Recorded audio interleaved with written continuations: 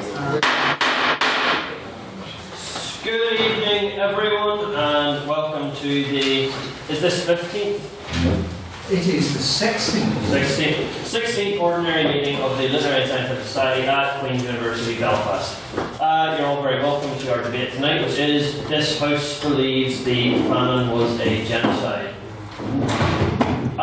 In the evening, as I always do with any announcements, first announcing that I'm pure ghost, so I'll be less exuberant than you're used to this evening, so that's all wonderful. And otherwise, I'll steady on with the announcement that one of our teams, which was Mr. McGarrell and Mr. Cormac Manning, got through to the semi-final of the Irish Times debate.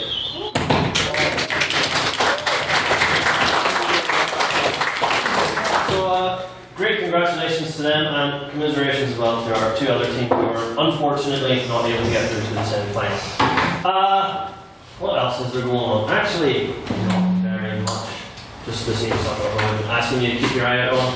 We got the schools competitions coming up. We have our mystery gala debate that's in a couple of weeks, and our formal will be in a month and a bit. So, keep your eyes and ears peeled for all the announcements regarding all that stuff. Did you put your hand up there for something I forgot? Yeah, well, it's not something you forgot, it's just an announcement I'd like to make. So at the end of the debate, I noticed certain people have been stealing my stuff. Just for a moment, not permanently, there's been no permanent there, but I'd like to say to refrain from stealing my stuff, as I do sometimes try to do like admin and membership stuff, and if I'm trying to run after a microphone, a megaphone, or my sense of dignity at the end of the debate, it can be quite distracting, so please refrain from doing that, so steal his stuff instead. Don't steal my stuff. In other terms, I'll remind you once again, we have our crossover debate, which is again a weird thing, with Northern Ireland Opera on February the 6th, the Saturday. As I said, I don't know why this ever became a thing, but it is. So, February the 6th, Saturday at 5 p.m. Quietly! It's the 9th. The 9th? Yay. What day is the 6th? Wednesday. Right, well, it's the Saturday of that, on the 9th. I don't prepare these announcements, I'm ad-libbing. I don't know, alright? Well, anyway, 5 p.m. on Saturday the 9th, or whatever date that Saturday is, does anyone really know? On that Saturday, we'll be having a debate in cohorts with the Northern Ireland Opera's production of Sweeney Todd, having a debate on the justifiability of murder and stuff. Again, on that point, it's a Sunday. Is it? According to the Facebook page, yes. Well, I have just... oh no. That requires further attention by me later. I have not confirmed. We'll take an aside from that, as I believe that wraps up any announcements we have, or not. This Saturday, we have a judging workshop with Katie Hurd. She's very, very good. It's going to be in the PFC at 6 o'clock, roughly. Or it's going to be in the Club Room 1, I apologise, at 6 o'clock. This is very good. We've got our schools competition coming up soon. So if you want to help out with that, one of the best ways you can do that is by being a judge. And this is a great overview of teaching you how to judge effectively. And more importantly, if you want to be a better speaker, the best way to do so is to know the judging criteria that speakers often look for, judges look for in competition, and to be able to play around them whenever you are doing that immensely stupid activity known as competitive debates. So that's wonderful. You should all come. Katie Hurd's very, very good. I unfortunately won't be able to make it, but I'll get the IB, but otherwise you should definitely go. There we go. And that, I believe, will wrap out one. Flip, yeah, you talked about this last week. The Attorney General will be speaking in Queen's on Saturday, the 9th of February, 1 p.m. at the Old Staff Common Room, and the Minister for European Affairs, Helen McEntee, will be speaking as well. That's at 1 o'clock.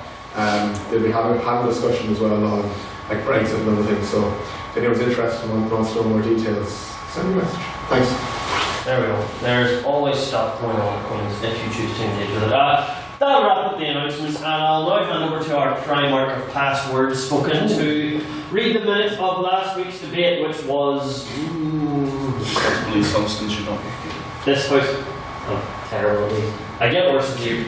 Last week's meeting, which was This House believes some sins should not be forgiven.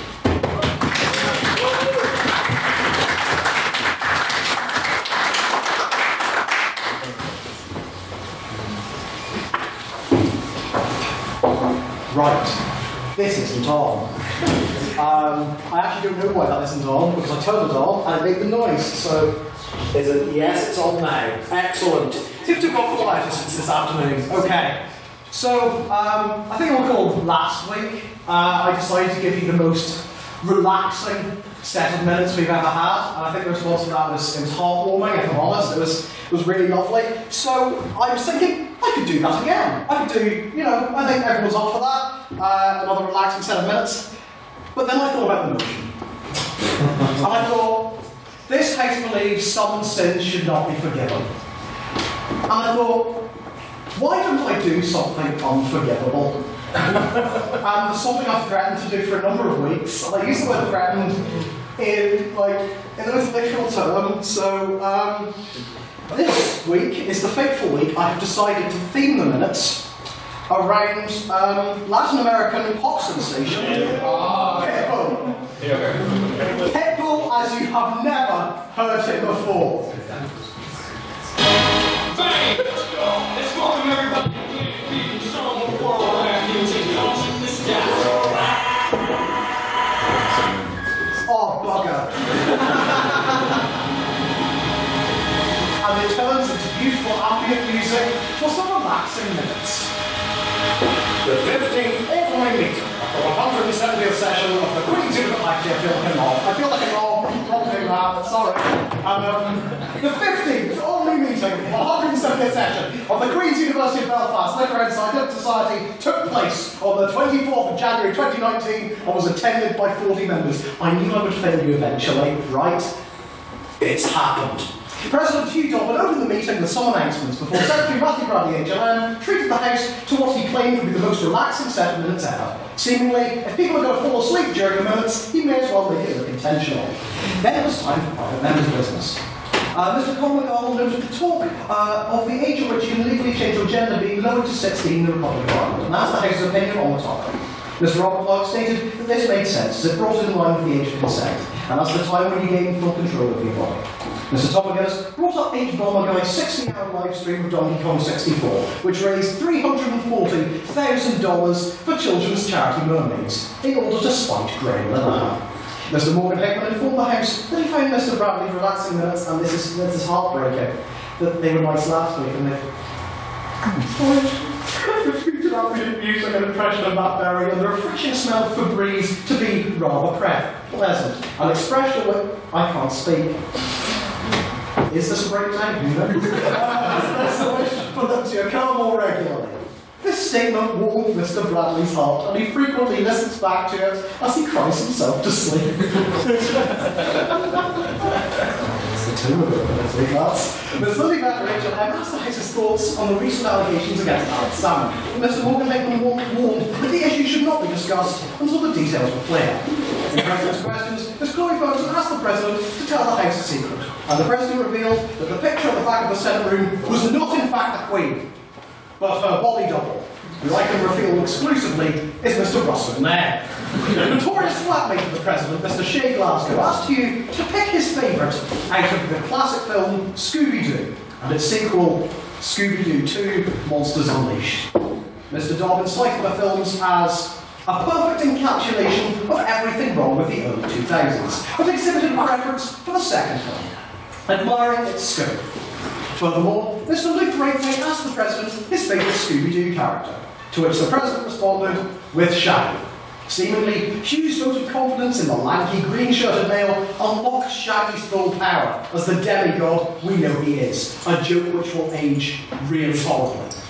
And clearly has no age at all. It was never born. Mr. Russell Nairn asked Hugh how he is. As Hugh noted, they always ask who's the President, they never ask how's the President. Having sat through a 2-hour-long evidence lecture, Hugh seemingly took solace in his education, claiming, something has to get me those chickies I buy. Mr. Alban McSparrow asked the President who he believes will sit on the Iron Throne in popular television series Game of Thrones. Mr. Dalton claimed that the throne will be destroyed and, balaclava in hand, addressed the portrait of the Queen, threatening, monarchies are bad. You hear me, Lizzie? And I'd love to say I was making that up. Mr. Lane and Rachel M asked if we could do secretary's questions for the following week. Mr. Drummond declined the suggestion, and rightly so. Mr. Hardison asked for a huge review of the latest Dragon Ball movie, which he saw at the Odeon in Victoria Square. The President noted that it was an anime film, so given the demographic, the theatre absolutely stank. And that while there was a huge crowd, it had to be that huge crowd. Finally, Mr. Russell Nairn asked Hugh his favourite sin, and how he would like to commit it. That sin was lust. The target of his sin, Jake Hero. Other President's questions were heard from Mr. Conor McGardle, Mr. Chris Hubble, and Mr. Bobby Clark.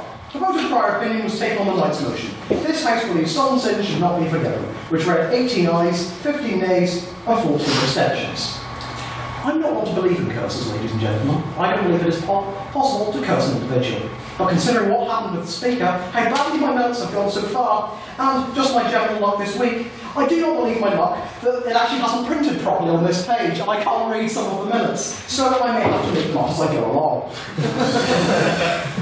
I genuinely can't read some of this. Here we go. Mr. Daniel Lowe opened for the proposition, defining sin as a transgression of a higher law and a rebellion against God. Suggesting that forgiveness is conditional on repentance, Mr. Lowe argued that if all sins are forgiven, if forgiveness becomes a meaningless concept, sins should not be forgiven if there is no attempt at repentance. This is my idea of hell.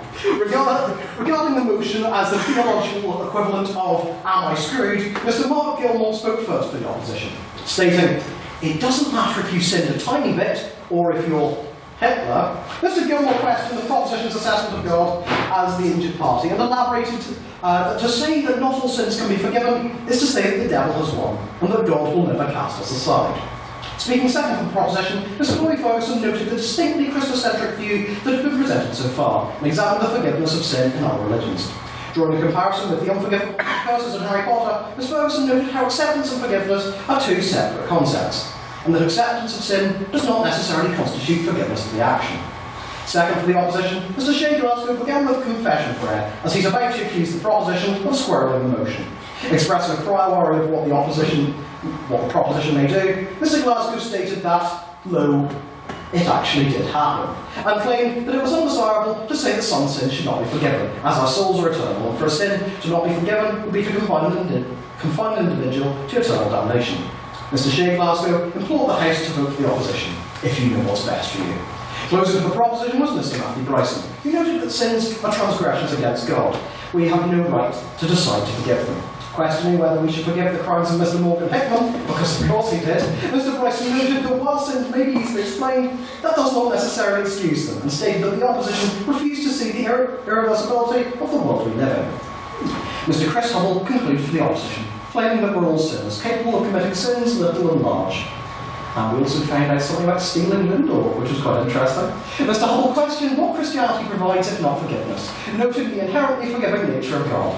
Mr. Hubble concluded by stating that if we do not approach God, we cannot be forgiven. And it is this approach of God that allows all sins to be forgiven. Questions were heard from Ms. Jean Sweeney, Mr. Conor McGardle, Mr. Jonathan William Duranja. 2 fines were issued to Mr. Hugh Dolan, and a singular fine was issued to Mr. Tom McGillis. What naughty, naughty boys. A binding vote on speakerability was taken on the motion, which read 20 ayes, 8 nays, and 6 abstentions, resulting in a conclusive win for the proposition. May I take these notes as read? Nay. Very, very minor correction just at the beginning here first. The age of consent in the Republic is 16, it's actually 17. Is it 17? I was just going off what was said by the speaker. Okay. So I may make a note of that. That is the first time the minutes haven't been taken as read, which I'm still very proud of. So these minutes were cursed. I'm off to sit down and everything my life.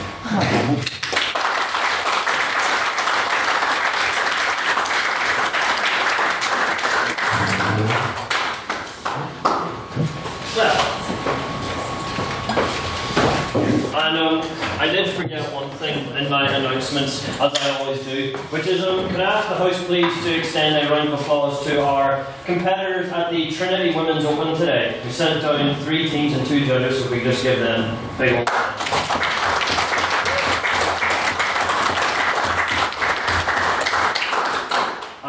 competition will have wrapped up by now, so I assume they're presently on their way back to good old Belfast. So, Now we move on to the most increasingly barren time of the meetings as these islands continually revolve around 3 or 4 issues at any given time that everyone's sick of.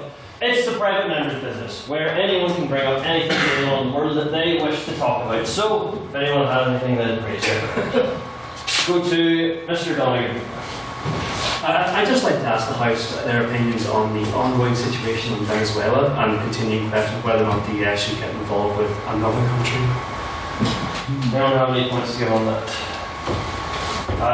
Mr. McFarren. No, they shouldn't.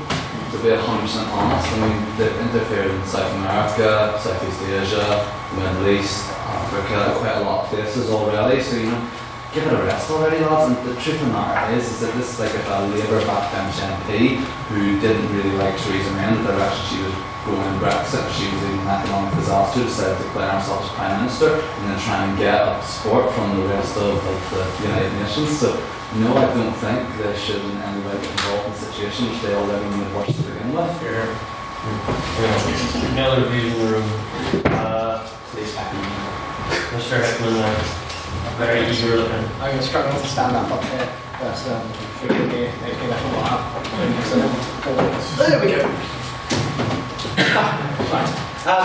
One thing worth noting, and I think it's something that has kind of it's gone unsaid in the first question and unaddressed by the response, is that there are manifest and multiple human rights abuses in Venezuela. There is an absolutely atrocious record of bloodshed in a bloody civil war where individuals are protesting against a violent and oppressive dictatorship. My question would be, in fact, how can a country, a neighbouring country nearly, stand by and allow these human rights abuses to happen without taking some action? I'm not condoning any particular action, but doing something, arguably, is necessary. Can I respond? I'll go to Mr. Murphy. I think there are plenty of things that you can do to restore peace in order. The first thing you can do is lift the international sanctions that have been placed on the Venezuelan government by the US and its cronies. I think that's the first step that you take towards actually having some form of actual economy in Venezuela again. The US are perfectly aware that Venezuela as an economy is heavily reliant on oil. That is why OPEC has been lobbying to make sure that oil stays as cheap as possible, absolutely gutting and bottoming out the Venezuelan economy. Now, I recognise that there's plenty of economic mismanagement on the behalf of the Maduro government, the fact that they haven't attempted to diversify their economy in any way, shape or form really. But I think you need to recognise that they are, to a large extent, as an oil-based country, reliant on international trade in oil. And as far as the US allied with Saudi Arabia, who, just like to point out, are not exactly clean on the human rights front either, are largely responsible for what's going on in Venezuela. I think they should stay out and they should lift the international sanctions and allow Venezuela to try and get back to the democratic country that at its heart it is. It has the best elections, one of the best election systems in the world. It has one that most of the European Union would be very proud to have. It has Maduro has a higher approval rating than most of the people who are criticising him have. And I think they should be allowed to return to the democratic country that they once were, unmolested by the United States. I've forgotten your last name, sorry. Christopher Dawson. Yes, Mr. Dawson, sorry. Well, while I'm no fan of President Maduro, I think he is trying to institute a form of authoritarian rule in this country. He is violating human rights. And there have been major discrepancies in the electoral process in Venezuela. Hold on one second. Go ahead. I'm sorry, you're going to have to offer some proof for that because there's not a shred of evidence. Well, I'm sorry, something as fundamentally undemocratic as allowing the opposition to run a perfectly normal election campaign, canvassing the entirety of Venezuela, running an elections as normal, putting posters up. The only reason that they didn't run in the last election is because they knew for a fact that they would lose by a landslide, which they did. I don't accept those points. I think if you look at the international bodies that were invited or sometimes uninvited to look at the most recent elections in Venezuela, they have all said that there was very common intimidation, rigging, that sort of thing. But like I was saying, while I'm no fan of President Maduro, I think the United States is primarily motivated by control of resources in what they see as their sphere of influence. They expect Venezuela to follow the lead of the United States. And any talk, the President's Chief Security Advisor, John Bolton, I think left on a sheet of paper to be read by everyone that he was thinking about sending 5,000 troops to Venezuela. This should be totally out of question. I don't think Venezuela is any worse than multitudes of countries that the United States supports. I think I saw a figure that 73% of dictatorships in the world receive United States support. So any pretense that this is a moral foreign policy position by the United States is utter nonsense. Well, one last piece on this, Mr. Patton. When it comes to the actual talk of democracy in Venezuela, I think you might slightly mistake it. Unfortunately, for example, the government tried to create a second house that would be controlled by their cronies because they knew they couldn't get legislation passed by the currently elected one. But unfortunately, I'm not exactly the biggest fan of America, so I'm coming down more on your side. We've seen from the Monroe Doctrine onwards, America sees to make South America an extension of Manifest Destiny, believing that they have a right to control their actions, control their resources, control their people. This could just be another attempt to do that. If it's 5,000 troops, or doing what they've done in countless countries, of just replacing the dictatorship with one they like more, we can't allow them to do this, we cannot stand for it. And any separate pieces of private members' business in the room, go to Mr. Nair. Thankfully, a more light-hearted piece of private. But I had an interesting experience yesterday, in fact, and somewhat extended upon today, in that I bought into the sort of marketing hype. I bought into what Twitter and the various sort of hype rage machine was telling me to do, and I tried a vegan sausage roll from Greg's. And only to find, I was very, very impressed to find that the vegan sausage roll from Greg's is actually, in my opinion, as good as, if not slightly better than the regular sausage roll. And that is a very hot take, because I'm not a vegan and would never consider becoming one, but it was actually very, very nice. Their synthetic sausage paste is surprisingly convincing. And also not as greasy at all. The only problem with it that I found in my extensive review was that it smelled like nothing, which was just slightly disconcerting. And so the main thing I want to go to the House about regarding is their particular thoughts on vegan synthetic substitutes for foods, if they have any recommendations for things they think are nice in that field, and the entire sort of area surrounding it as a whole. There's a spot of vegetarians in the room. Any responses to Mr. Nairn's point?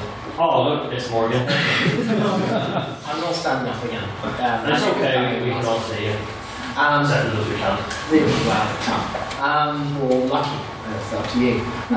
Actually, Marks & Spencer do a very nice kind of vegan vegetarian burger with beetroot colouring in it. It's very, very pleasant. I tried it recently because I was remarkably impressed by the fact that it actually looked like it was the right colour for it, rather than being the colour of a cooked burger. So if anyone wants to try that and corroborate my experience, feel free. I don't make any money from it, but please sponsor me, Marks & Spencer's. Point of order. Did you say point of order? Bloody hate those. Right, I can't deny them, unfortunately. So. That was just a clear propaganda piece from Marks & Spencer, what you just did. You could have addressed that as an additional point, that didn't. I don't think that's the point of order. That's the problem.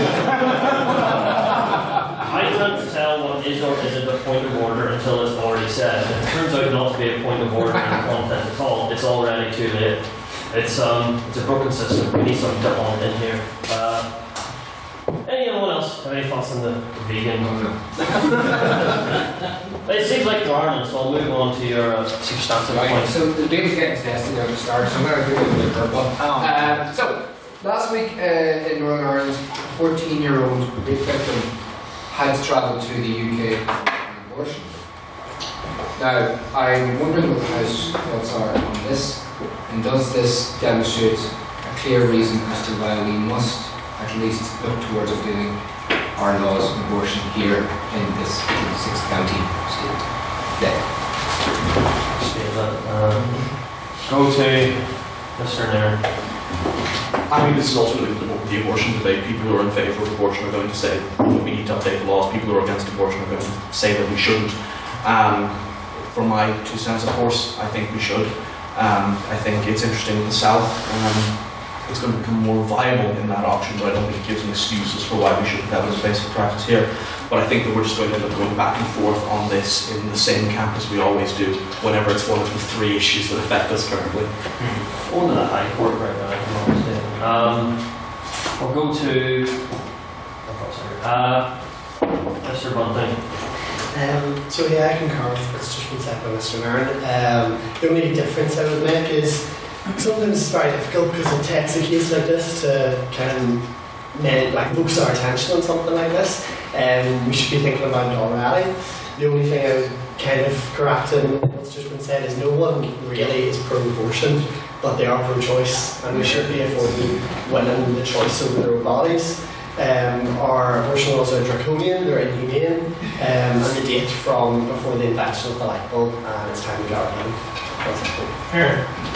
We'll go to Mr. Nelson. I think this, well, I agree with the points made, and I think this raises a wider point of the cowardice of the British government to legislate change that is desired by the Northern Ireland public but can't be delivered by storm, even if it was in existence because of the petition of concern. And the British government seems satisfied to let Northern Ireland just be run by civil servants, and I think that's a disgrace. Mr. Maureen Hickman, back again. Actually, I'm not going to make any substantive points, but if anyone is particularly interested in this, we did a debate last year called "Would This House Would Repeal the Eighth?" So if anyone is particularly interested in this debate and would like to hear more from both sides, have a look on the podcast. I was going to plug that as well. You and I were of similar minds. It's pretty raucous with people with signs and everything. Well, they didn't. To be fair, they had the signs and photos outside. We just misconstrued what they had them for. I don't like your signs. Shame signs. No better signs in here tonight. I'll throw you out. Mr. Patton. The simple fact of this law, though it is draconian and terrible, is that it turns abortion and women's right to choose into a class issue. The simple fact is that not everyone can afford to go to England to seek the healthcare that they need. It means that only the wealthy and the middle class are able to take control of their own bodies, whereas those in the working class are left to their own devices in the most desperate of circumstances. This law creates a divide between the classes in Northern Ireland. That's no surprise because that's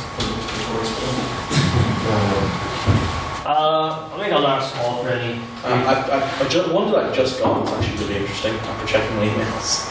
Check. Yeah, sure. So I just like to inform everyone because this is mildly entertaining. I had a little project where occasionally I look up domains that are defunct to see if I can acquire them. My most recent attempt at an acquisition was a site called genitals.com. This was for the very simple reason that were it for sale for less than £100, I would have my email for the next 2 years be russellnairn@genitals.com. Purely for my own amusement. Unfortunately, I'm after getting an email back from the gentleman I contacted regarding this, and it appears to be $75,000. My GoFundMe will be going up tomorrow. If anyone would like to contribute to giving me genitals.com as an email address, thank you very much. I think I've got £2 wouldn't be the worst crowdfunding campaign I've ever seen. Does anyone have a hat? You can have a whip on it. If anyone has any thoughts on that, off, isn't it? Oh, doesn't matter. Well, Mr. Bradley. If they go to genitals.com, you try genitals.biz, genitals.co.uk, Genitals.ie. genitals.gov, AMM. I'll try that, thank you very much. Mr. Rogers, and after that I will mercifully wrap in your search, acquire the history of genitals.com to find what it was before it became defunct. Whose genitals were they? Well, I was going to have, if I were to acquire it, I was going to have it permanently redirect to qub.ac.uk. But I'm satisfied. I hope you've enjoyed the intelligent discussion because it now swiftly comes to an end as the President's questions begin. This is the part of the show where anyone has something they want to ask me for any reason. And again, your questions don't all have to be ones that probe deeply into my personal life. You may ask them now.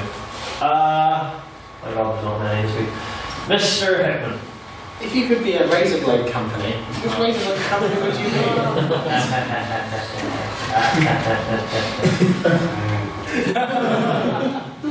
I am definitely not the best a man can be, as anyone observing. As I said, I would probably go for Bic. Because that's what I use. As you can see by the horrific neck beard, I'm sporting the singular Bic disposable razor that I've been using for the past 3 weeks. Doesn't really do the job that well, so there we go. Miss Boyd. It's not so much a question, it's a public service announcement. I know. Glad you did comedy the other day in the interview, just wanted to know. Of course. It's career. Was there any photos? Yes, for any of you who weren't aware, which I assume is almost all of you, unless you really care about what I do in my free time. Myself, Mr. Hubble, and Miss Boyle were having a grand old time in the bar/club Cuckoo on Tuesday night, where their karaoke night, grand fun enough, where we did our own rendition of, obviously, because that's just the era we come from, did a rendition of Smash Mouth All-Star karaoke, because of course we did. So, there you go, that's your public service announcement, that's what I do in my free time. Mr. Nair. Mr. President, early, myself and Mr. Bradley were in the English social space, and we were having a discussion. We were inquiring as to various economic factors. One of these ended up revolving around the Chocolate Brothers, and we discovered that in their proper. I'm getting on to that. Paul Chuckle, very recently, Tuesday night, in fact, we went to Cuckoo over visiting him. DJ'd at Filthy McNasties. He has a gig in which he's occasionally DJing. Yes. And we discovered that at the height of their performance, the Chocolate Brothers could be hired out for $3,500 for an evening. I imagine that is now halved. And I'm wondering if, using the Litterific's considerable wealth, you could hire Paul Chuckle to guest chair a debate. Would you do it? And which debate would you have him guest chair? You know, Barry's dead, so I don't know what you do about your chuckling just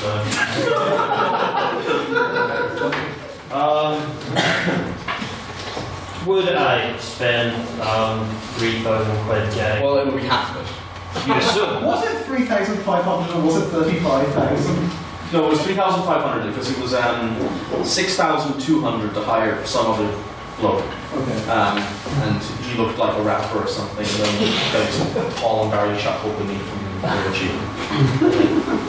If there's anything that proves how much our society feels by nostalgia, it's Paul Chuckle doing DJing. It was very good. We watched a video of it. It was very good. I'm trying to think now, because now you've got me ranking through the target card that, as you've seen from the announcements, I can barely remember what happened last week. Zooming forward, what do we have that Paul Chuckle could have a decent laugh at? I'm sure he'd love to do a debate on the EU superstate. I'm sure that's just right up his alley. Don't throw it to me, I can remember my own turn card. we could, let's get him in for the, this house regrets internet pornography. Why do we get Paul Truckle in for that? And he'd show up expecting to do the DJ gig, and then he sees everyone here in their check shirts and sweater vests, and he's like, what's this, lads? Yes, that's my answer to that. Any separate question now? Monsignor Hubble. Building on that, can we make that happen, please? Can you extend an invitation to Paul Truckle? Don't pay him $1,500. Just ask him. Can we have a motion of this house would extend an open invitation to Paul Truckle to visit the Litterific? I'd second that. Aye, because you should all vote for it because you just think you're bloody hilarious. Let's have a go. Might as well put it. Right, fine. Motion is this house will extend an open invitation to Paul Truckle. If you would vote in favour, raise your hands and say aye. Aye. I know who's a member, so I can scope this out.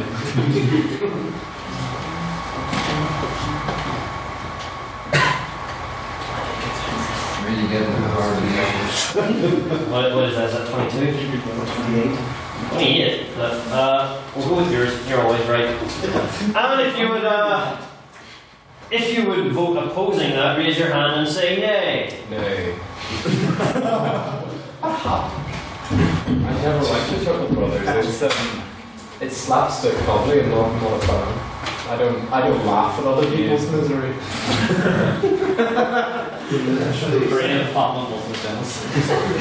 I call order, people. This is a serious issue. You can tell because I'm so enthused in the result of this vote we're having. We'll go finally to abstaining votes, and if you don't care at all, raise your hand and go nay.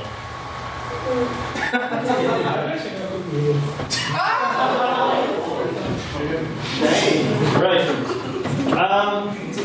Is our version of Danny Healy Matthew Bradley, read back to me the vote on the thing that I will absolutely forget to do. Okay. This house will extend an open invitation to Paul Truckle. There were 28 ayes, 2 nays, and 1 abstention. There you have it. The ayes have it. The ayes have it.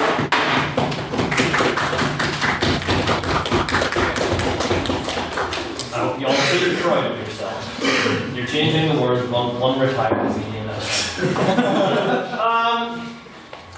we're finishing up really early, so I'll see if there are any more President's questions. Really like to try and drag this out. Mr. Kieran.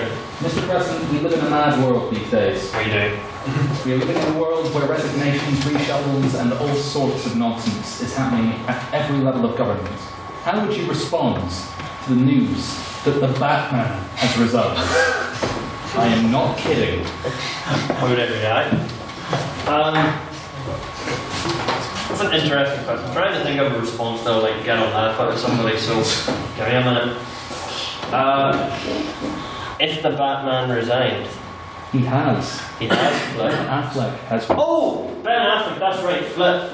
I was wondering you were talking. I thought you were talking as in like the fictional Batman has given up his crusade, which obviously given his psychosis he never would because he wants to die, basically. Yes, this is our weekly pop culture presence question where we see how I think about the latest news in media, and I don't care. I'm not going to be Batman anymore. Anyone in the room can fight me if they want. I don't think he was very good at it, and all of the films he played Batman in were terrible. So, good riddance to both Ben Affleck as Batman and so, yes, good riddance to Ben Affleck's Batman and the DC Extended Universe as a whole, because it was omni-shambolic. There we go. Does that satisfy your question, Mr. Kenneth? Fantastic. We're still like very good for time, so I'll ask for many more, but again, I know this is dragging on every week, so I'm more than happy to wrap it up. Looks like it's wrapping up time. So, we're about to move on to the stuff that you actually come to these for. That's a joke. We all love the like pre-bit number, obviously. So, the motion for this week is this House believes that famine was a genocide. We now move, as we always do, to the prior opinion vote. This is what we think in motion before we come in this evening and before we hear the words of all of our speakers. So, and everyone can vote in this. I mentioned about members only earlier. This one is open to all. So, if you would vote in favour of the motion, this House believes the famine was a genocide, please raise your hands and say aye. Aye.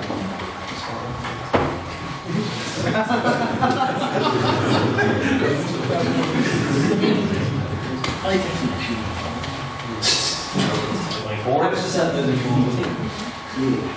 Okay. And if you would vote against, please raise your hand and say nay. Nay.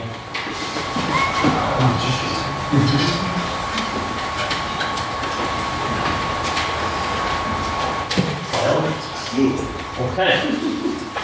And if you would wish to vote abstaining, please raise your hands and go bleh.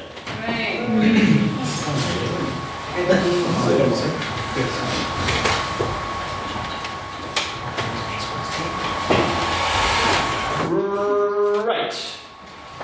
So, I now hand you back over to our Emperor of Enunciations, Matthew Bradley. Will you read us back that vote, please? I honestly don't think I'm deserving that title after what happened earlier, but I'll read the vote anyway. There were 24 ayes, 12 nays, and 7 abstentions. Right, so the ayes have it then, the ayes have it. All of them. These are low energy tonight, or maybe it's because I'm low energy, I'm not too sure. So, we're now ready to move on to the substantive business of the evening. And so I please welcome up our first speaker for the proposition. Please welcome up Mr. Ulkenrick Sparrow.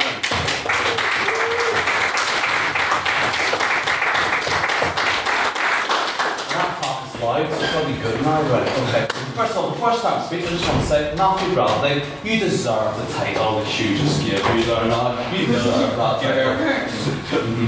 Anyway. Thank you, Mr. McMahon. You're welcome. Anyway, members of the opposition, fellow members of the proposition, Mr. Secretary, Mr. President, members of the House. We of the proposition are of the strong conviction that the Irish famine was a genocide committed upon the Irish people, and this was not a natural famine, but an artificially manufactured hunger across the island of Ireland. Now, before I address the main crux of my argument, I'm going to quote some statistics, which I'm sure many in this room will be more than familiar with. However, I feel need to be said again. So people truly understand the magnitude of suffering and death which occurred during the famine. There was enough food, though, to feed the Irish people. They didn't die because of the potato blight, but due to a lack of care and understanding to their situation from their landlords and the negligence of the British government under the command of Lord John Russell. The result of this lack of care is over 1 million Irish men, women and children died from starvation and famine-related diseases, and over 1 million more were forced to emigrate from their homes to have a chance of survival, and many, we must remember, didn't make it. The opposition made claim to us that this was a tragedy, but it was no genocide. And I could believe this if the crisis had only affected a few thousand people, and there had simply been some mismanagement which had resulted in these deaths. But whenever I read a statistic like 1 million people, then I cannot in good conscience say that that is the case. No. This was a genocide of gross negligence that resulted in deaths which otherwise would not have happened. How can 1 million of your... Negligence and malevolence are not the same thing. I will be addressing this issue later in my speech. However, I will be addressing this issue later. Okay? Well, negligence can lead to malevolence whenever the negligence clearly does harm onto someone, and you should know that's what anyone within bar. How can 1 million of your supposed own people die and you refuse to take responsibility? I ask, if the same situation had arisen in Somerset or Wiltshire, do you believe the British government would have allowed in excess of 1 million people to die? I seriously doubt they would. No. Regarding the famine and its status as a genocide, the opposition will predictably mention in their speeches how through the lens of clever lawyers, the Irish famine cannot be classified as a genocide. They will try and argue that there was no intent to destroy.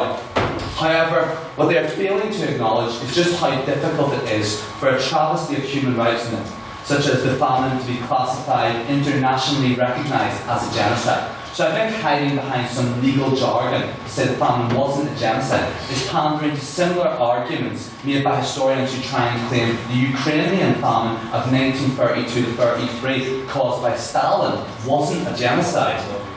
Who's it on that point? No. Okay. The situation is virtually identical to the Irish. Yes? Could you clarify your definition of a genocide, please? I will be again addressing this issue there in my speech.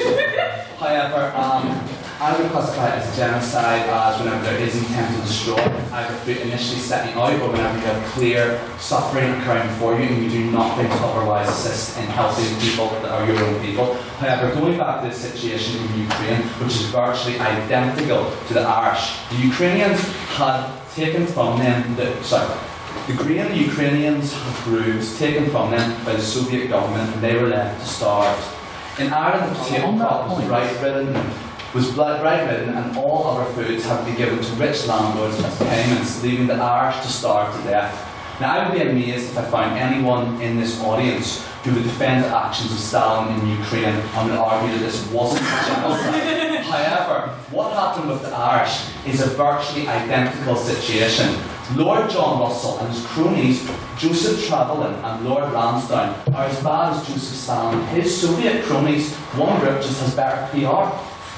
So if you morally condemn the Ukrainian famine as the genocide it was, then you too must morally condemn the famine which occurred in Ireland, as they are virtually identical scenarios.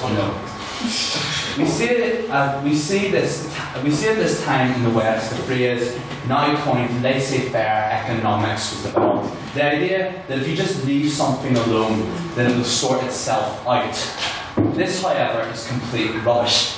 In regards to the famine, some may call the actions of the British government not banning the export of food, which was common practice in famine-struck countries at the time, not bringing in any meaningful supplies, and believing it was best for the economy to sort itself out as laissez-faire.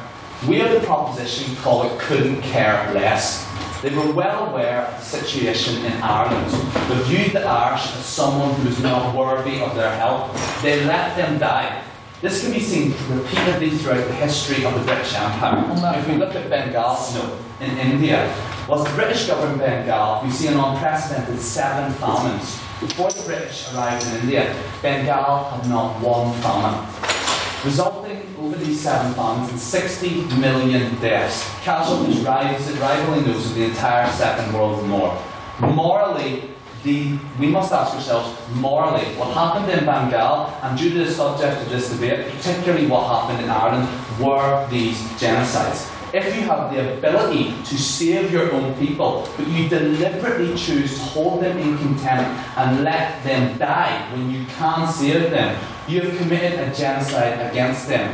You intentionally destroyed them through your lack of action. I want to finish by quoting Michael Davitt, the late 19th century Parnell contemporary. God brought the blight, but the English created the famine.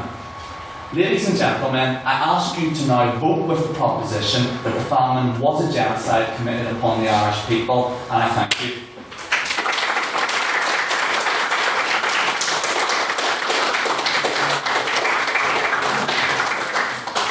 Please now welcome up, speaking first for the opposition, Mr. Finbar Rogers.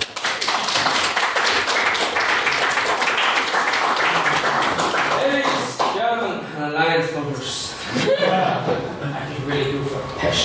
But on with the argument anyway. The famine was no more genocide, or Angkor War was no more genocide than is the contemporary famines in Yemen or Ethiopia today. The reality is that Britain, working from a position of pure pragmatic and short-sighted self-interest, drained Ireland of its resources and created a circumstance where there was a massive working class which was entirely subsistent on one crop. And when that failed, it led to a massive disaster. The quote from Michael Davitt, in fact, works to our positions. They created the Brits effectively created circumstances by which a famine would be disastrous, and then as insurance companies would say, an act of God, made it a disaster. Unless the proposition is prepared to suggest that the Duke of Wellington performed some kind of rain dance for the crops to fail, then they really don't have much of a case. British attitudes towards Ireland have always been, not right now, have always been and continue to be defined by shocking ignorance and a total lack of disinterest. The late historian of UCD, Roland Fannin, in his book Fatal Path, effectively summarised this when he said, the First World War gave Asquith the perfect chance to do what he had always wanted about Ireland. Nothing. On that point, Yes? surely you cannot Don't want to answer my question. That's fine. You can meet later on. I'm just being polite. Okay, surely It's interesting to you as a person. Surely it is clear that when there is money and power to be gained, the British have an interest.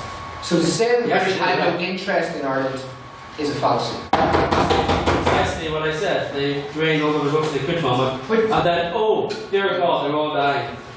Who saw that coming? That's just what I said. We're not disagreeing. Further evidence of this can be seen today.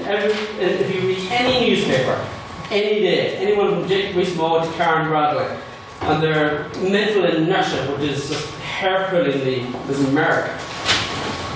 But this debate, though, it speaks to a wider point about conspiracy theories in general.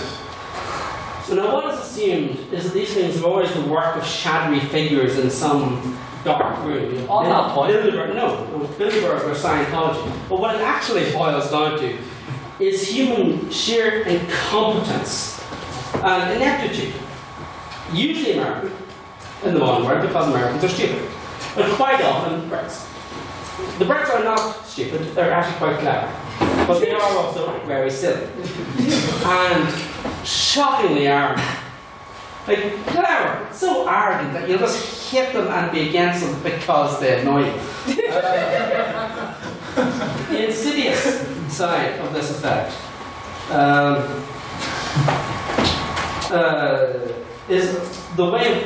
it leads us to a way of thinking that we lose sight of genuine and honest-to-God conspiracy theories. There was only a few weeks ago there were people marching through Derry for saying J.R. Jackson, speaking to a time when innocent civil rights marchers were shot in the streets of Derry. And it has been accepted by the British government that the British Army were acting totally unlawfully, and yet there have been no legal ramifications. Worse still was the case of effective racial profiling. After a bomb went off in Guildford, the English police forces drove to a heavily Irish area and picked up two people walking down the road and charged a random Irish family of crimes that they not only did not commit but could not possibly have committed, resulting in a 14-year-old boy being held in maximum security prison. On that point, okay, what does any of this have to do with famine being I'm saying it's more important as conspiracies go. Because these people are still living. I'm referring of course to McGuire 7. And then what's all and close to where we are now is the case of the Car Poison, which was effectively managed as a brothel by the security forces for years for the troubles. On that point, yeah. you use the phrase more important. I surely think one of the greatest tragedies that this nation has ever encountered, with the millions dead, is more important. Well, it wasn't actually millions dead, it was a million emigrated, somewhat less than a million died. On that point.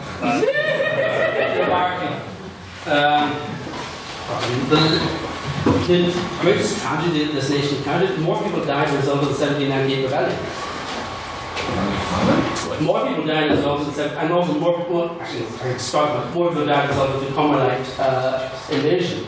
More people died as a result of the 1798 rebellion than as a result of the Commonwealth invasion. This nation has suffered a lot of tragedies, so we could be here for a very long time. But basically, the support of this motion is to support that side of republicanism which appears to be mainstream at the moment, which pushes for a border poll as quickly as possible and as soon as possible, and is perfectly happy to see a simple majority passed. 50 plus 1, not 52-48, but 50 plus 1.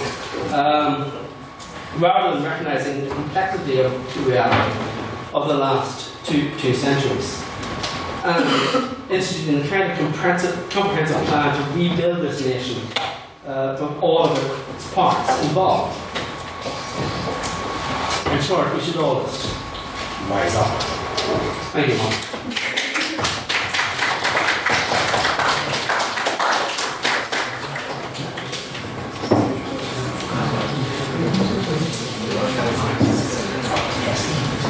And speaking secondly for the proposition, please welcome up Mr. Cameron Mullen.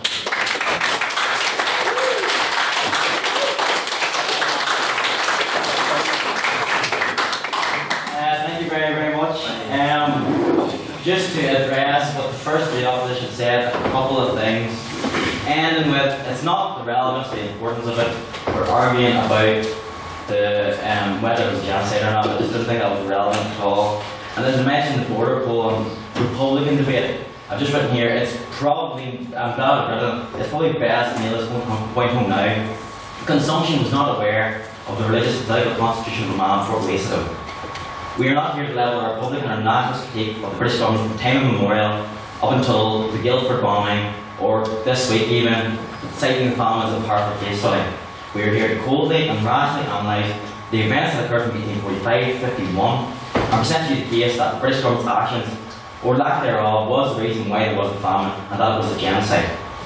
The world in which we live in today has witnessed countless examples of genocide that have prompted international human rights laws to clarify what the term actually means.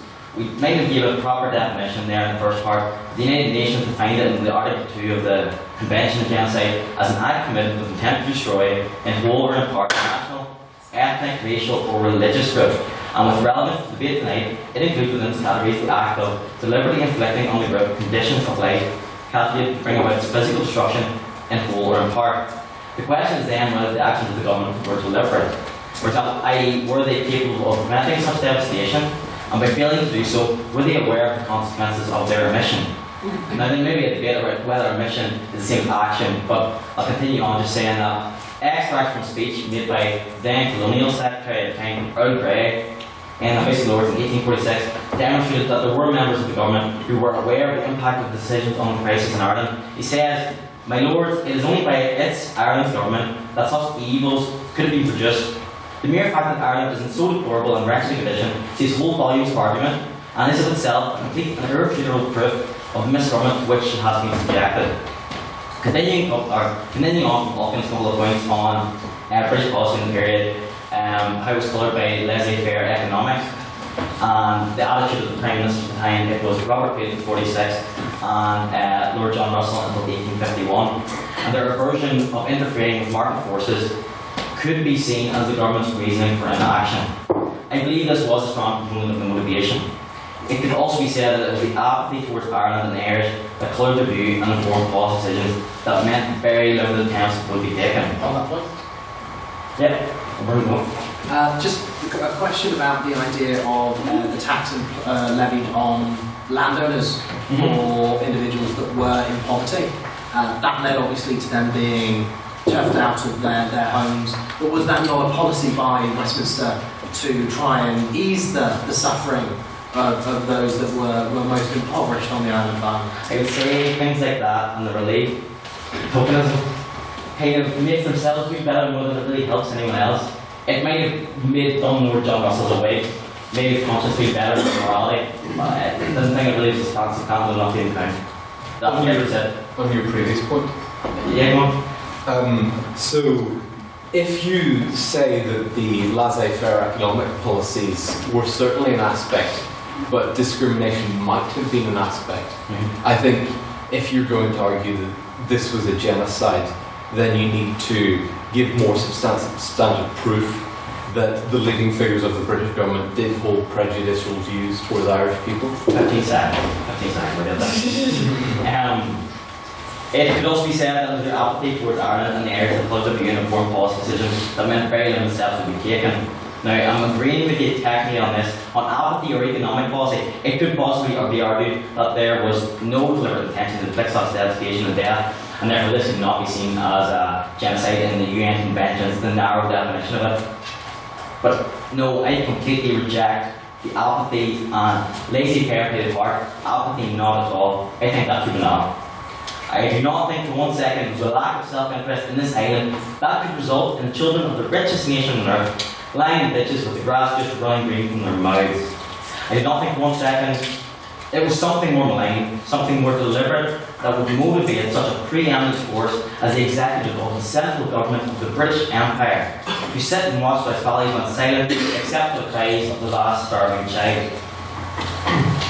From politician to pauper, a thought so vitally proliferated throughout Britain and infected the minds of the men who were charged with the government of Ireland, and that when the crop failed, famine and pestilence raged and ravaged the land. A thought so heinous it would make you lose faith in God, because that's what they believed. These ultra-evangelists, these moralists and providentialists, believe that it was God that sent his light to reduce the overpopulated Irish, like Michael Davitt said, and damn them for their sins, providence and pest control. Malthus was a political economist or a minister off the top of my head, big faith in his ideas that overpopulation was a problem, and it was. He didn't address it, and then he thought it would be easier maybe just to let it sort itself out. Population gets too high, it goes again. On this point, yeah. You've talked there about the famine as being an act of God, and of course Trevelyan did say that he believed God had caused the famine, but surely that's just a Christian viewpoint generally, rather than, which nearly everybody was a Christian at the time, rather than believing that people deserved it necessarily. True, but the idea of providence and manifest destiny, taken today, I'm going to just reference in a second, could not be seen in our modern context as the lunatic genocidal mindset of the administration. In 1846, Robert Peace, Home Secretary, writes just to show that he was surrounded with people that did really believe this. He thought, it is awful to observe that the Almighty God humbles the pride of such a low nation.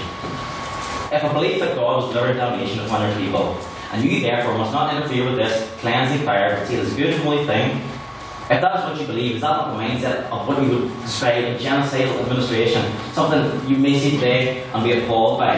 And if you can't describe it as that, then what can you? Keep that in mind, providence and pest control. In such a world, what then would be the absolute tales of Ireland? Protectionist measures, as was mentioned, would have done the trick, but when faced with one of the most extensive food shortfall for a century, they decided not to close the traditional port to keep food within Ireland, or to prohibit the distillation of grain. These measures were traditional responses, food shortages, and the failure to implement them beggars for relief. The blight is not solely an Irish phenomenon, and appeared throughout Europe in 1845-46. Famine, however, was a rare occurrence, as the governments of other European nations implemented the practical measures that meant their people would not die. These fatalists put more stock in the atonement and repentance of the Irish than embargoes and relief measures.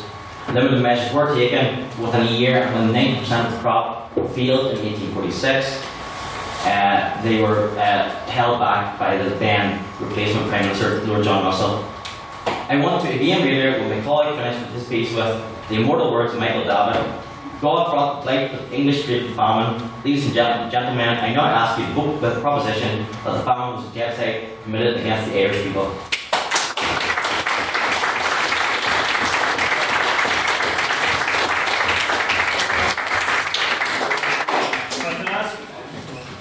I can ask sorry for a second round of applause for Mr. Mullen's maiden speech.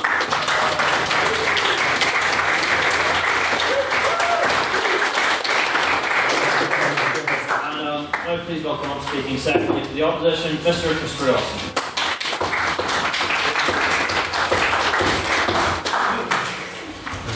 Thank you very much. This is of course my maiden speech to the House, and I don't think any of you know me particularly well. So you might think I'm mad or eccentric to make my main speech on such a controversial topic.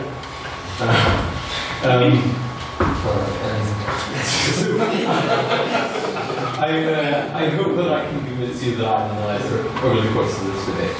And I hope to convince this House that much perception of the Great Famine has been in the narrative of seeing invidious and perpetual opposition between Great Britain and Ireland as historical facts.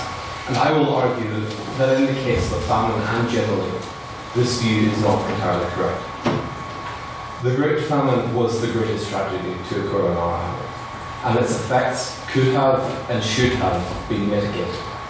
But it is certainly not true to say that the suffering of the Great Famine was intended by the British government. And the admittedly limited response of the British government should be understood in the context of the political and economic institutions of the UK and by the dominant theories of the time, and cannot be considered negligence to the point of genocide. For 3 consecutive years, the potato crop failed because of blight. It was an unprecedented disaster that contemporary states were entirely ill-equipped to respond to. On that point, go ahead. Not one other European nation, because of the potato crop blight, experienced famine. And furthermore, there were measures that could have been put in place to prevent it in Britain, such as whenever the £3.5 million worth of potatoes went out in the food source of the ash, there was, and quite literally, tokenistic £100,000 worth of grain gave in, and that was still at market value, which many people couldn't afford. So there could have been measures implemented quite easily by any sensible government to have stopped the disaster. Well, there's 2 points there. Firstly, I would say there was no single European country as reliant on Ireland was on the potato. So you can't really say that situations of completely different scales are comparable.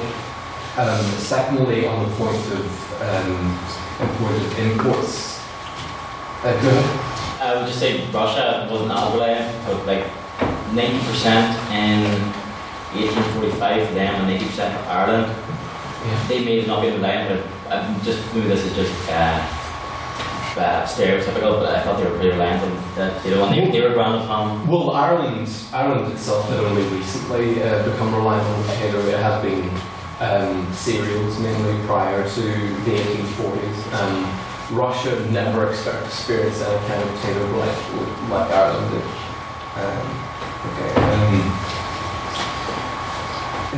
So the argument that this suffering was in any way intended by the British government, we should look at Irish history prior to that. Ireland had been a colony from Great Britain from the time of Henry VIII, subject to Queen's law and the penal codes which discriminated against Catholics.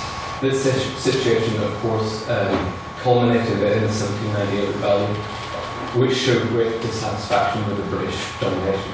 In response to this, the British government decided to integrate Ireland with Great Britain. This proposal received widespread support. Many believed that union and Catholic emancipation would go hand in hand, as well as bringing economic benefits. Widespread support from the Protestant ascendancy, but after a lot of riots, that was to the Protestant ascendancy and the Catholic Church, as well as the Catholic middle class, were entirely behind this proposal. Okay. So, however, King George III famously blocked Catholic relief, blaming the proposal on his madness. This caused the British government of William Pitt to resign, and King George and his successor blocked emancipation for the next 28 years until 1829, which did display more bad faith to the Catholics of Ireland. The active union and the support of Parliament in government for full rights for Catholics does prove, however, that there was strong goodwill towards Ireland from the British establishment. The Drummond administration of the 1930s made sure in Ireland to reduce the power of landlords and orangemen. As for the governments of the 1840s, neither Robert Peel nor John Russell bore ill will toward Ireland. Let me finish my point. Peel has been described by QUB Professor Liam Kennedy as having a constructive and active interest in Ireland, and Russell expressed a long-held desire to bring justice to Ireland. Okay? Liam Kennedy is notoriously anti the famine was genocide. In fact, he debated Tim Coogan on this issue last year, I believe, on the point that you don't need anti-Irishness, you need blind indifference, which is what they have. I'm getting to the point. At this time, economic liberalism and pro-free trade theories of Adam Smith and David Ricardo were treated as received wisdom, particularly after the Cornwall debates.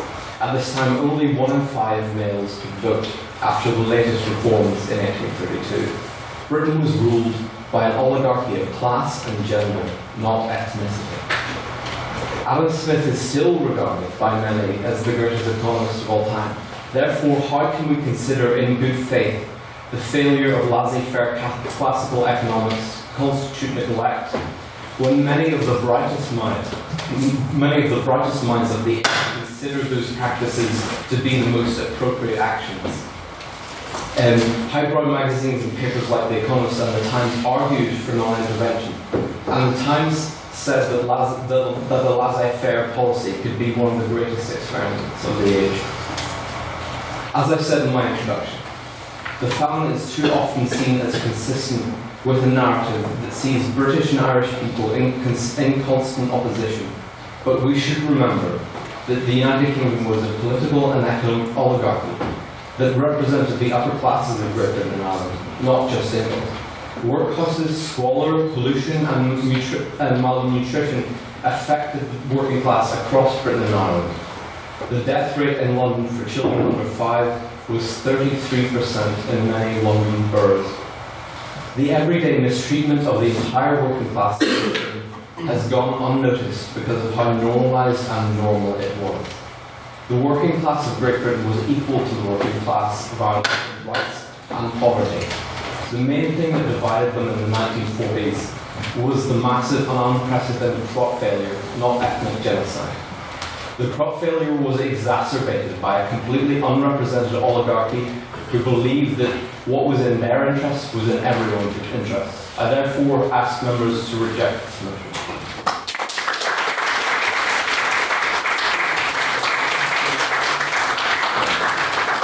And I ask again, please, for a second round of applause for Mr. Dawson.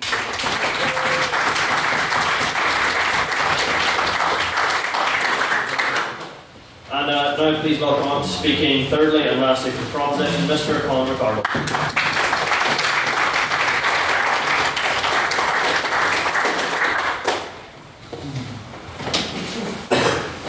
Ladies and gentlemen, I don't stand here as a nationalist or an Irishman. I stand here as a person who looks at history and sees an island that was decimated by famine. An event that occurred that completely changed the face of this island. The simple facts of the Irish famine is that we lost almost half of our population because of this event, be it through death or emigration. Look around this room, 1 in 2 would be gone. Well, actually no, that's wrong. Because people in this room are members of the Literary and Scientific Society of Queen's University Belfast, established in 1850. And I'm sure we all agree that members back then would have been of a high social standing. So I don't think very many of them would have succumbed to the famine. And this leads on to a very clear point. And we make this mistake. We talk about the famine being a tragedy for Ireland. Dublin was very, very minorly affected. Belfast, not so much. The further west you went, the more tragedies occurred. It was not a nation that suffered. It was a unique set of people within that nation. And that brings us on to our first point. And this is the first point defined by the UN as a point of genocide, a specifically targeted population. The specifically targeted population was the native Irish, the Celt, as they were referred to in London. These people have been pushed off their land by Cromwell, as he famously said, to hell or conquer. The second key point outlined by the United Nations, which helps foster and bolster the argument of a genocide, is a clear history of discrimination against this targeted population. Thank you. And in most genocides, this simply does not come about immediately. There is a clear historical narrative that exists.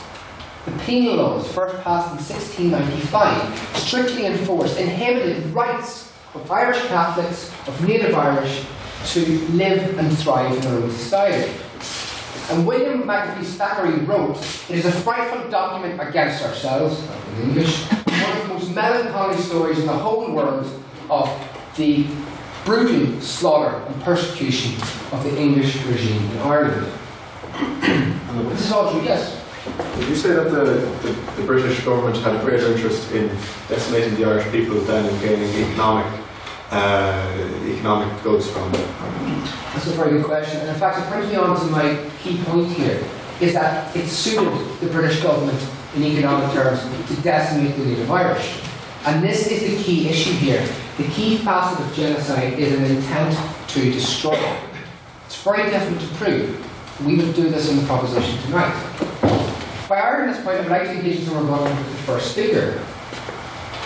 There was no shortage of food in Ireland, though after his events there might be a shortage of Guinness. But there was no shortage of food in Ireland during the famine. Shocking ignorance and total lack of disinterest existed in England. And he's correct in saying this. But as I raised in my POI, this disinterest did not extend to economic benefit. Britain seeked to reap all they could out of this island. And it was not working well for them anymore. You've cited my colleague's comments. There was complete disinterest in Ireland, but do you not think it would be more appropriate to target my argument where I set forward evidence that there wasn't disinterest from Great? No, I agree with you. That's the point that I'm making, is that there wasn't disinterest. There was interest in how they could make as much economic benefit as possible. But this structure wasn't working anymore in Ireland, because what we had was an overpopulation of the land. The population was growing exponentially after the rise of the potato. Then what we had was the strip farming, the inefficient ways in which the Irish agricultural system worked, and that tenants would raise their crops simply to survive. And this was growing peasant population. The British government knew something was coming. They knew that it was unsustainable. So much so that Lord Palmerston, Prime Minister at the time, and I quote, "Look, don't we all agree that the solution to the land problem is to get the surplus population off the land?" And how would they go about doing this? And why would they want to free up the land? After the famine, if you look at strictly economic terms, the labour market was freed up, the small inefficient tenant farms were no more, and this unlocked massive economic potential that was harnessed by the British government on the island.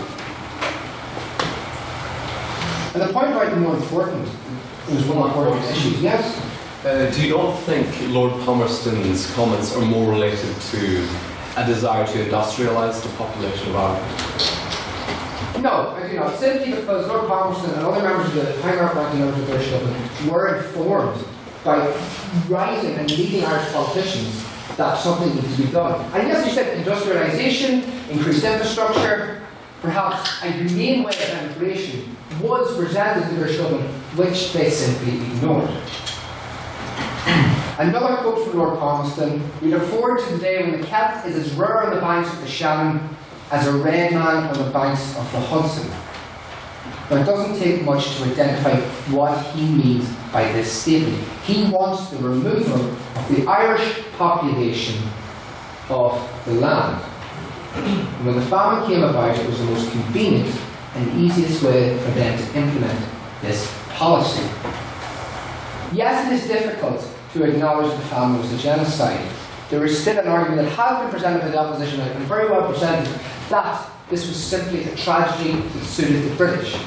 But the British fostered this tragedy through their system. If you inflict a wound on a man and you let him bleed to death, it is not his bleeding that kills him, it is your wound you've inflicted. The wound the British inflicted on Ireland was the way in which they fostered, through their laissez-faire economy, a savage, unfair system that left the native population at the bottom and allowed them to suffer and die when the famine struck. They did not close the ports. They exported the grain and the crops that Ireland was producing to feed their growing empires abroad in America and abroad to the east. There was riots at the port as the starving population watched food being shipped across the ocean when they starved and died. N.G.P. Taylor declared all of Ireland was a Belsen in reference to the notorious concentration camp. Not all concentration camps were death camps. Others simply fostered a culture of death, where they created the conditions which allowed those people to perish. During the famine, the island of Ireland was no different from the native Irish. I would urge you to vote with the proposition that the famine was an act of genocide.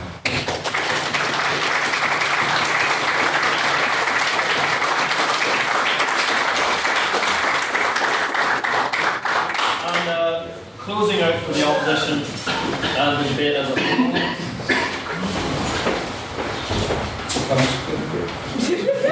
This is disorder of the highest degree.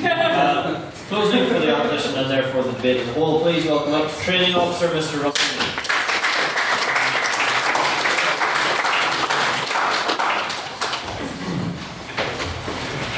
I'll give him time to pop over the left cold one with the voice before.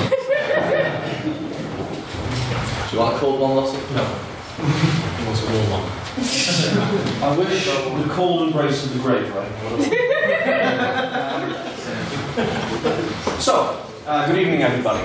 What we have here is a primary point between two sides, is connecting around the definition of genocide. We've both accepted the UN definition of genocide here, and throughout my speech I'm going to explain why the way in which they're interpreting it is inherently untenable and leads to what occurred in Ireland in regards to the famine to be a tragedy but not a genocide. I've got three main points for you today. I'm going to talk about what a genocide is and why this isn't one. I'm going to talk about the dangers of diminishing the meaning of a term like genocide, and finally I'm going to talk about laissez-faire economics and why this is an example of the failure of that.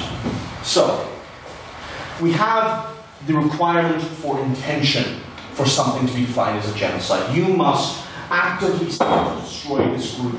You must seek its destruction. You must wish to see them utterly wiped out.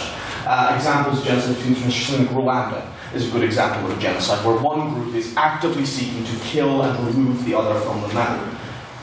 But what we have here is a situation, no thank you, is where help was not offered, where nothing effective, shall we say, was done to fix this problem because of the belief in the economic system at the time. We cannot place responsibility in this regard for not helping, because in that system, under that definition of what a genocide is put forward by the proposition, we can take things like homelessness to be a genocide. We can take social inequality in general to be genocide. Go ahead, Olga. You're saying we can take things like homelessness to be a genocide. However, the difference between homelessness and between the Irish situation are very distinct and often. Ireland is a nation where the entire nation was being left starved to death. In the case of homelessness, they can be people from any background. Across the world today, there are nations starving because of the inherent social inequality perpetuated by the West. Are you suggesting the West are perpetuating genocide upon them? No, they are using their capitalist system to create an inherent economic and cruel inequality, but they are not perpetuating genocide in this regard. And we cannot hold the British government responsible for this as a genocide. Justice, no thank you. So, there is no inherent intent to destroy the Irish people here. There is all we see as an incompetence and a focus on laissez-faire economics and the worshipping of the market as God. No thank you. So, why is it important that this is not defined as a genocide? Why can we not define this as a genocide? Because we really like to increase the broadness of terms nowadays. We love it. We think it's great. Communists, we love to throw that one around more broadly. Fascists, we really like to throw that one around. Genocide. The main point of clash here we have is this a genocide or not? We have the emotional argument, it was bad, it was a lot of people dying, so it was a genocide, and we have our factual basis in the fact that it's not. It's a famine. We have a word for what it was, and that was a famine. No thank you. The famine was a famine, and we should treat it with all the socio-economic baggage that comes with it. Because when we treat this as a genocide, it completely misrepresents it on a sort of international political sphere. No thank you. We cannot accept that this is not an equivalent situation to something like Armenia. This is not an equivalent situation to something like Rwanda. This is not an equivalent situation to something like the Holocaust. It cannot be compared in those terms, and should be compared in the terms of famine and socio-economic equality. No thank you. So, we just can't call it something that it isn't. Because if we do, we look at the socio-economic, like the famine was an issue of economic inequality. It was an issue of class, essentially, like at the end of the day. Goods being shipped away to upper classes out of the hands of those who actually need it.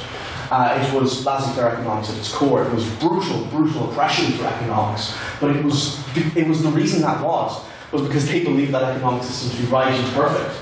It was not because they were intentionally going out of their way to destroy that economic system. Yeah. It wasn't just economics, like I said. It was maybe the appetite, but definitely an inherent dislike, despise of the Irish that let them do these things. They wouldn't have done these if it was. Yeah, thank you. I'll take that point and go on and talk about the fact that yes, there were a few people who you can find who actively hated the Irish, but the overarching worship within Western liberalism at this time was laissez-faire economics. It was the worship of market as God. And we can see this through, beyond all ideology. Yes, you'll have your few ideologues who hated the Irish and thought it would be better because of it. But the true essence of the issue was individual landowners, consumed by their own greed, wanting to take these things and ship them off and to make their money from that. That's what the famine was at its core. It was a socio-economic disaster. It was an issue of class. It was not something we can attribute to an action of genocide by one group against the other. On that point? No, thank you. It was, and it is something that we really need to pay attention, and we really need to highlight the importance of this, because this is what happens when we treat money as more important in people's lives. This is what happens when we worship the market as this all-divine being that we almost swear loyalty. No, thank you. And because that's very interesting. Carr had a point in his speech where he talked about the fact that, yes, technically after the famine, there were economic conditions were better. But that's exactly what laissez-faire economics wanted. In a way, laissez-faire economics worked. It was not genocide so much as it was laissez-faire economics coming to its natural conclusion, which is, no thank you, people not mattering, and money being all that people are concerned with, or profit, or whatever you want to talk. The market is God, essentially. This, we cannot suggest it was an attempt at murder. If we think that this was a genocide, we are operating off the same kind of morality that suggests that if we're walking down the street and we see a homeless person, and we don't give them some money out of our pocket, and they later go and starve to death, we're suggesting that we murder them. We cannot operate off that morality. That it intrinsically doesn't work. So, to conclude for you all, we can't define the famine as a genocide because there is no intent to commit genocide. There is no active intent to destroy the people. By calling it a genocide, we do disservice to the term on a political sphere and make the term far too wide and ultimately useless. The term that means everything that means nothing. And finally, that the reason that this occurred was not due to an active intent of genocide, it was the natural conclusion of laissez-faire economics, and shows why we should abandon that stupid system entirely. Thank you very much.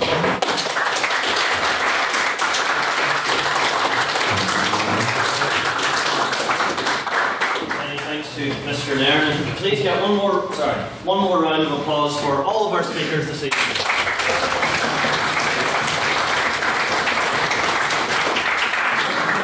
Alright, we do go now, as we always do, to some rounds of questions. So, firstly, we have questions for the proposition, if there are any in the room. I know he has one. Mr. Perry. I'll just quickly answer my question. Firstly, why would it be in the British government's direct interest to decimate the Irish people as a race? And the second part is, you talk a lot about laissez-faire economics. Well, and that is the approach that you sit back and let things play out how they see. Surely that contradicts an active genocide. Because an active genocide obviously involves going in and actively killing people. So surely that's a bit of a conflict.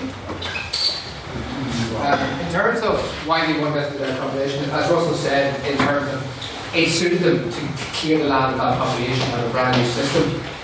In terms of the activeness of it, activeness and intent can be clearly different things. If you intend to destroy someone and you see this opportunity and you have, there's an interesting thing in law, it's called the assumption of duty.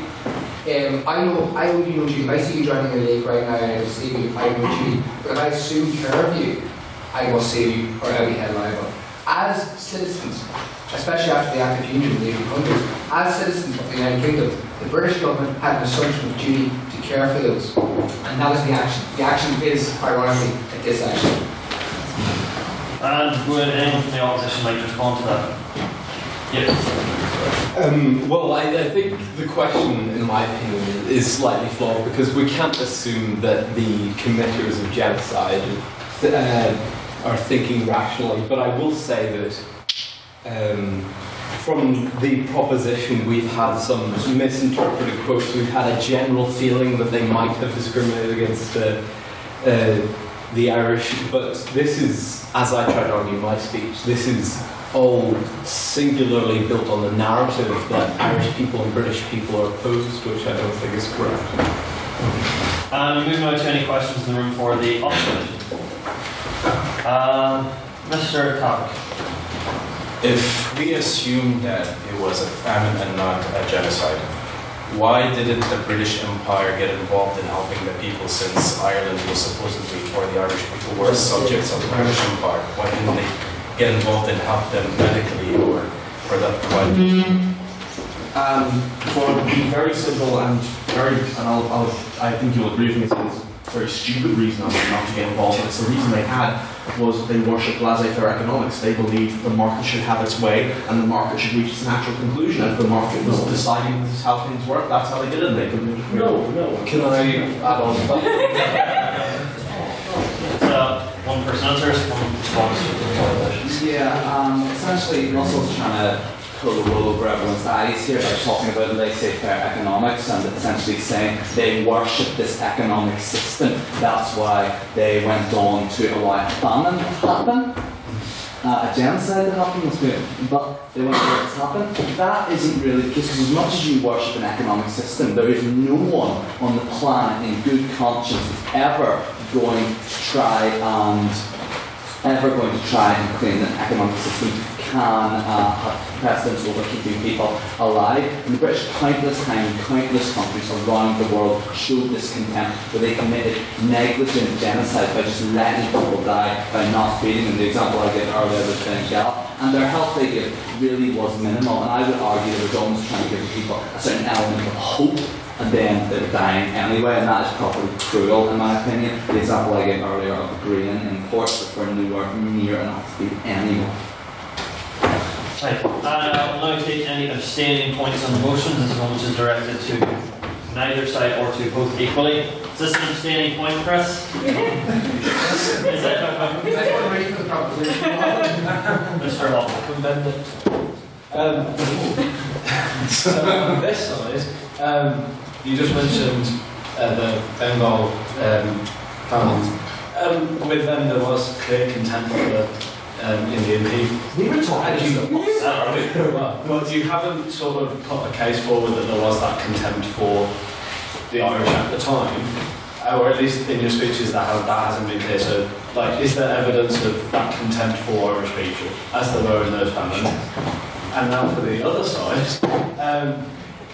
in the case of other famines that have been caused by imperial powers, that famine has been used as a tool of control. It has been used as a tool of genocide in other situations. So I sort of got from the first speaker that famine was not the same as genocide. So like, why does it not count as a genocide if there were deliberate? Okay, told.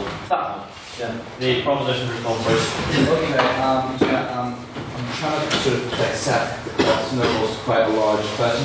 You were saying about contempt towards the Indians and the Irish.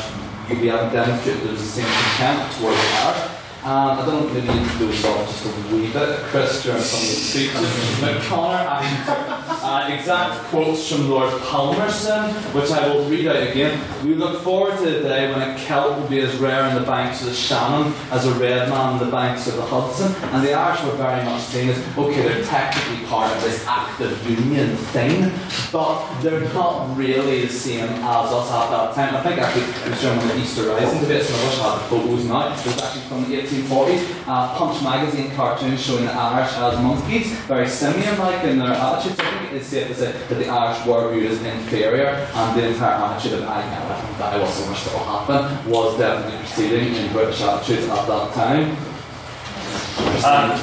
Consistent in British attitudes at that time. And the opposition to respond to the second part of this question. Can I just get a refresher? What was your target? 3 points of clarification. Remember myself. I believe it was, why is this not a genocide? It's used as a tool. It has been used as a tool for genocide, so why is this different? Yeah, famine has been used as a tool, like, can famine be a genocide, why is this not? Yeah, I think what separates the case of Ireland and the Great Famine from most genocides is, in most genocides you have a situation where people, whenever they're fleeing from the genocide, they will flee to wherever they can find safe haven. We see this across the world today. But in the case of the Great Famine, about half of the people fleeing the Great Famine went to Great Britain. There was no, and they were welcome. They experienced xenophobia, sure, but 14 million people in Great Britain are descended from Irish people, and they are extraordinarily well integrated into the population, almost invisible. So also in the 1980s. Yeah, well, that's the point if I continue. So also, the 100 years before. If you look at how, to any particular set of Irish immigrants to Great Britain, the discrimination only lasted for them, that for one generation. It didn't occur to their children, is what I'm trying to say. Right. And we'll look back around for another round of questions. This is back to the proposition. I'll ask that all questions and answers be kept as brief as possible. And I'll go to Mr. I forget your last name. I'm doing it, it's fine. Alright, so in order for me to believe what you're saying is true, right, you're going to need to give me some sort of level of power to the genocide, right? Because genocide is essentially ethically the complete denial of a group's rights, right? The denial of all the rights and the right to live high and natural, right? You look at people of Ireland during this time, they could vote, they could vote front, they could own land, they could leave. Jews couldn't do that, people in Holodomor couldn't do that. So how can I possibly draw parity to these genocide and the famine? And somehow say that this was a genocide when other genocides did not have this innate characteristic. In terms of the rights of Irish, as I said in my speech, the penal laws had been enacted. So they couldn't vote. It was not one man would vote, it was rather as much land you had was the vote you could have. So their rights were inherently denied. In terms of they could leave, yes they could leave, but they left in coffin ships that most of them couldn't afford. In terms of comparison with other genocides, I'm sure the most notorious one unfortunately is of course the Holocaust. I made reference in my conclusion there in that there was a culture of death clearly fostered in certain concentration camps which created the sort of effects that resulted in death, and this was a genocide. And as I maintained in my speech, that the entire island of Ireland for the native Irish was created into this culture of death that allowed them to suffer and unfortunately die. So that's how we draw comparisons, and that is a comparison that we do draw. And it's in terms of genocide, it's a very difficult thing to define. It's a very recent definition in terms of history and scholarship, which is why expansion of the definition is useful in this regard, and it's why we can draw comparisons from the past in terms of Poland and Ukraine as well. Thank you. Opposition respond. What the proposition member has just said is completely incorrect. The penal laws were repealed in 1829. Catholics were given full rights in that bill, and like I said in my speech, I don't think you're listening. The British government had supported full Catholic emancipation from 1801, and it was the opposition of the British kings that prevented it becoming a reality. Yeah, somebody will say you sure can. So, we'll go to any questions for the opposition. Mr. Heron. This is kind of more directed towards Boston Football. If I understand correctly, it was that the famine was caused by laissez-faire economic policy. But like many other genocides, are not caused by ideology, and comparing laissez-faire policy to a religion could not be compared to the ideology that caused the famine and the ideology that the British chose to cause the famine. I apologise if I gave off the impression that I was saying it was the directing only cause. I mean, perhaps more that it was what allowed it to be perpetuated so readily. In this regard, no, I do not think that it is the reason the famine, because the reason the famine occurred was, as we established from the very beginning, the potato crop failing, the act of God, functionally in insurance terminology. And we can go no further than that as the cause of the genocide. There needs to be this direct intent to qualify as genocide, and we do not believe that exists, and we do not believe it's qualifies as genocide. Proposition to respond. Okay, Okay, yes, I'm going to largely back you up on the point you made. I think you're 99% right. However, I want to also give a bit of a boost to Russell here. Yes, I agree. I don't think laissez-faire was the only cause of the famine. I think a complete lack of regard towards the Irish was the cause of the famine from the British. I think a policy which was deliberately going around of not helping them whenever they clearly needed help also a cause of the famine. And I think utterly contemptible views of other powers of the colonial expansionism of that time led to countless suffering and death. So yes, I agree with your point largely. I think there's also other factors that need to be considered. I'll move on now to any abstaining points in the room. Mr. Perrin.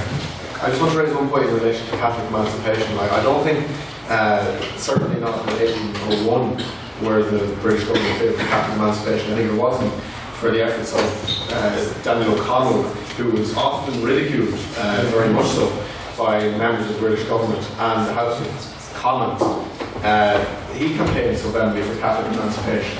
And it wasn't until, I think, 1829 that the process of emancipation began, and it wasn't fulfilled for, say, 10 years after that to an extent. So there certainly was Catholic emancipation was not greeted with open arms by the British government. It was actually ridiculed. And if you look at the records, Daniel O'Connell was certainly not treated warmly by members of the government.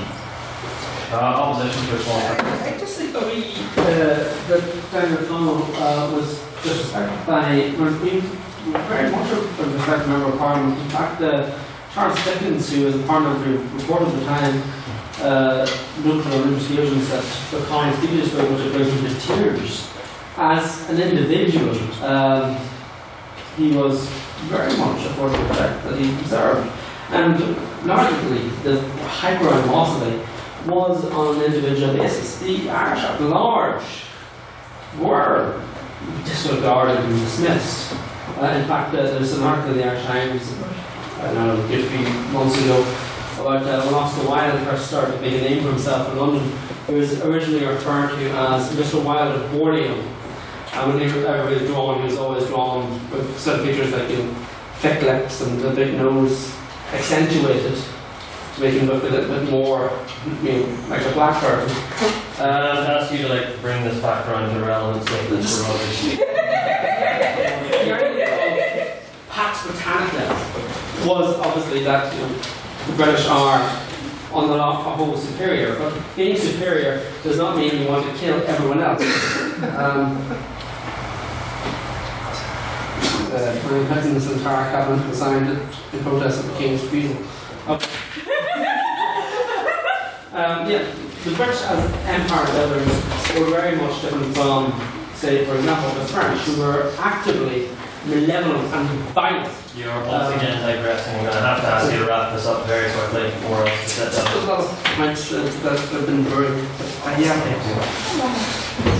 Does the proposition wish to respond to? You don't have to. I like Oscar Wilde. We're going to wrap back around to a final round of questions back to the proposition. I'm going to ask that we all try and keep our questions and answers again as briefly as possible because I can tell there's a lot of people still want to say something. So, questions for the proposition. Mr. Hickman. 2 points for the proposition. Firstly, what is your perspective on the comments by your first speaker that the genocide was a negligent genocide given the definition you accept? And also the consideration that you spoke about the genocide to be directed against the economically lower class members of Western Ireland when genocide is definitionally not capable of being committed against a political class. By the UN definition you accept. I understand. So in response to the first definition of negligence, genocide is negligence, as I pointed out to very earlier in this question, the assumption of duty would apply here. And I'm sure you're very aware of the assumption of duty. That once you assume duty of person or people, you must care for them as if you carried out the act. And second, in regards to the second point about political classes cannot be defined as genocide. I would say the political class, in terms of the West of Ireland, it extended to a defined people in Native Irish, be them mostly Catholic and mostly Gaelic speaking as well. So in terms of it was simply on a political class, If you want to go on religious grounds, it was Catholics. If you want to go on other grounds, it would have been those people living west of the Shannon, unfortunately. And if you look at the statistics, you draw a line up from Limerick to Derry, it was those on the left of that line who lost their lives and were right totally against them. Anyone from the opposition? The point of how West of Ireland was particularly badly affected by the famine, I just want to bring up Donegal, which is as far as west as you can get in Ireland. It's one of the countries which was least affected by the famine because if you look at the map of Donegal, it is mostly off coast, and the main economy there was fishing, and so there is another source of food there, and it's along with the rest of Ulster where there's Antrim, which had Belfast, and Down, which had Armagh, which had Uri, where other industries apart from agriculture prevailed. People largely managed to survive, whereas those were affected particularly badly. That's just something I just wanted to find out on that. Right. Any questions now for the opposition? Mr. Murphy. I'm going to make an argument against the legal definition of genocide based on some common law principles. It's kind of a contradiction in terms, but I think the common law can establish some really interesting moral principles, and I'm going to stretch back long into the days of my criminal law in first year, which is longer ago than I care to admit. But there's a concept in the common law of England and Wales of what is called oblique intention. And what has been discussed and a lot tonight is the concept of, well, you only intend something when you willingly, when you willingly commit an action of killing someone. That is intention. That is the textbook definition of intention.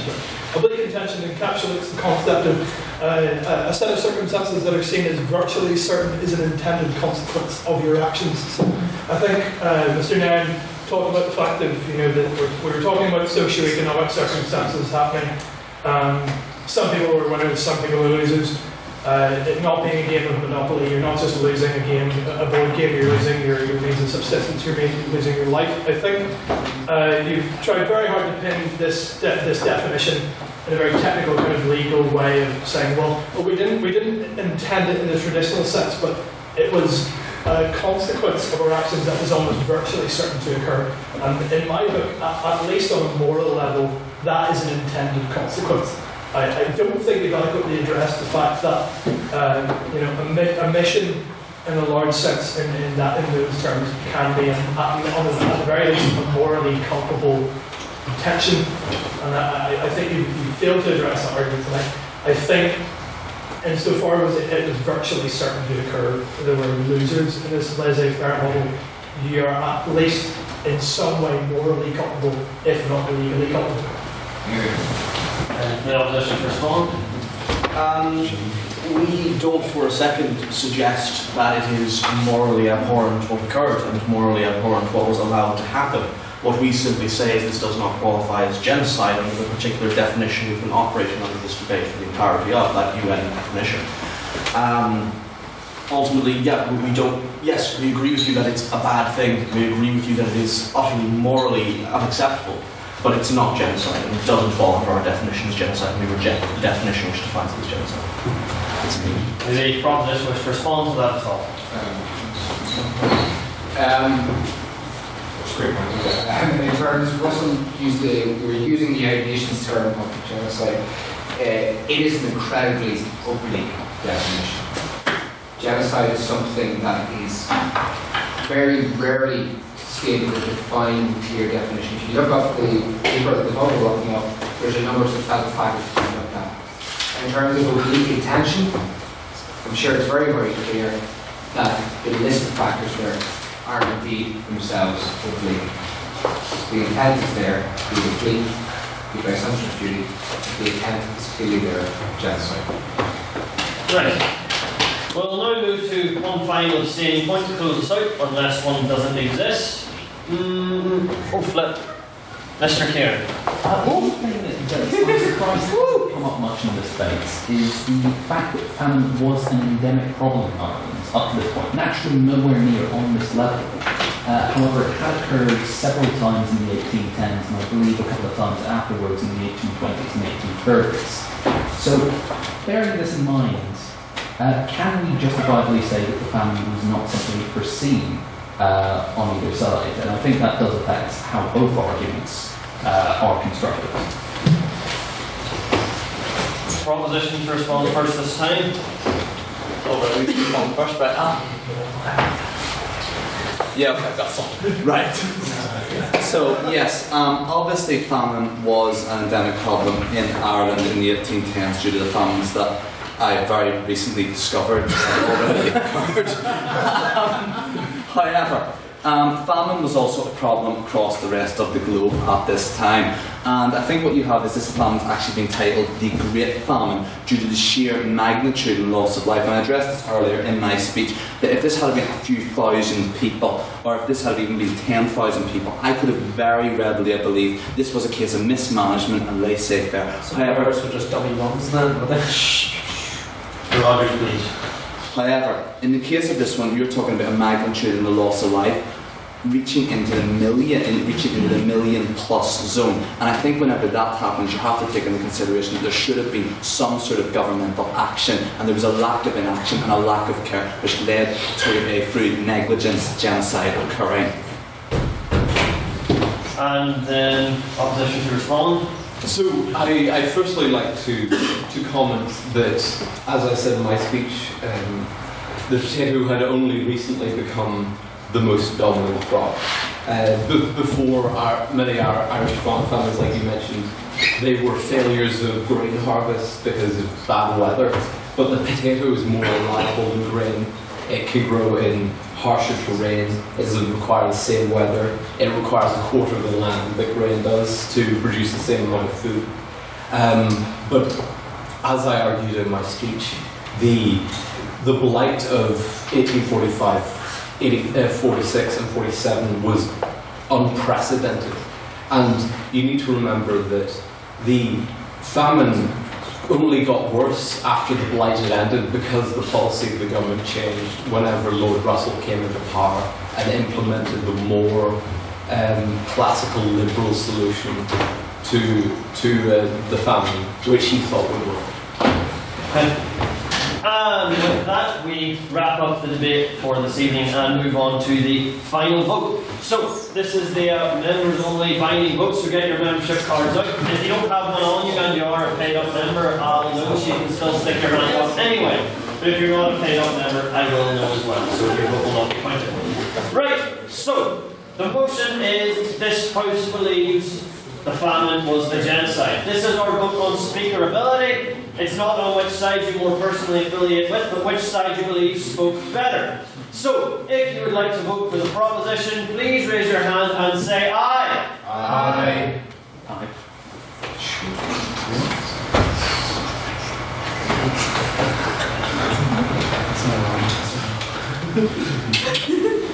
Good job. 28. Right. And if you wish to vote in favour of the opposition, please raise your hands and say nay. Nay.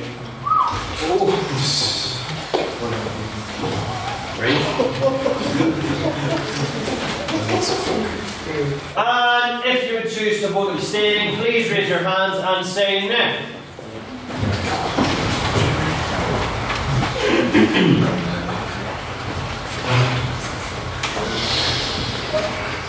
Well, I now hand you back over for one last time to our monarch of meritocracy, Mr. Matthew Bradley. Will you please read us back that vote? I'm going to do so with energy. Do you want to hear the vote? No. Yes. Wait, destroy my confidence. Do you want to hear the vote? Yes. Okay. There are 28 ayes, 3 nays, and 2 abstentions. Then the ayes have it. The ayes have it.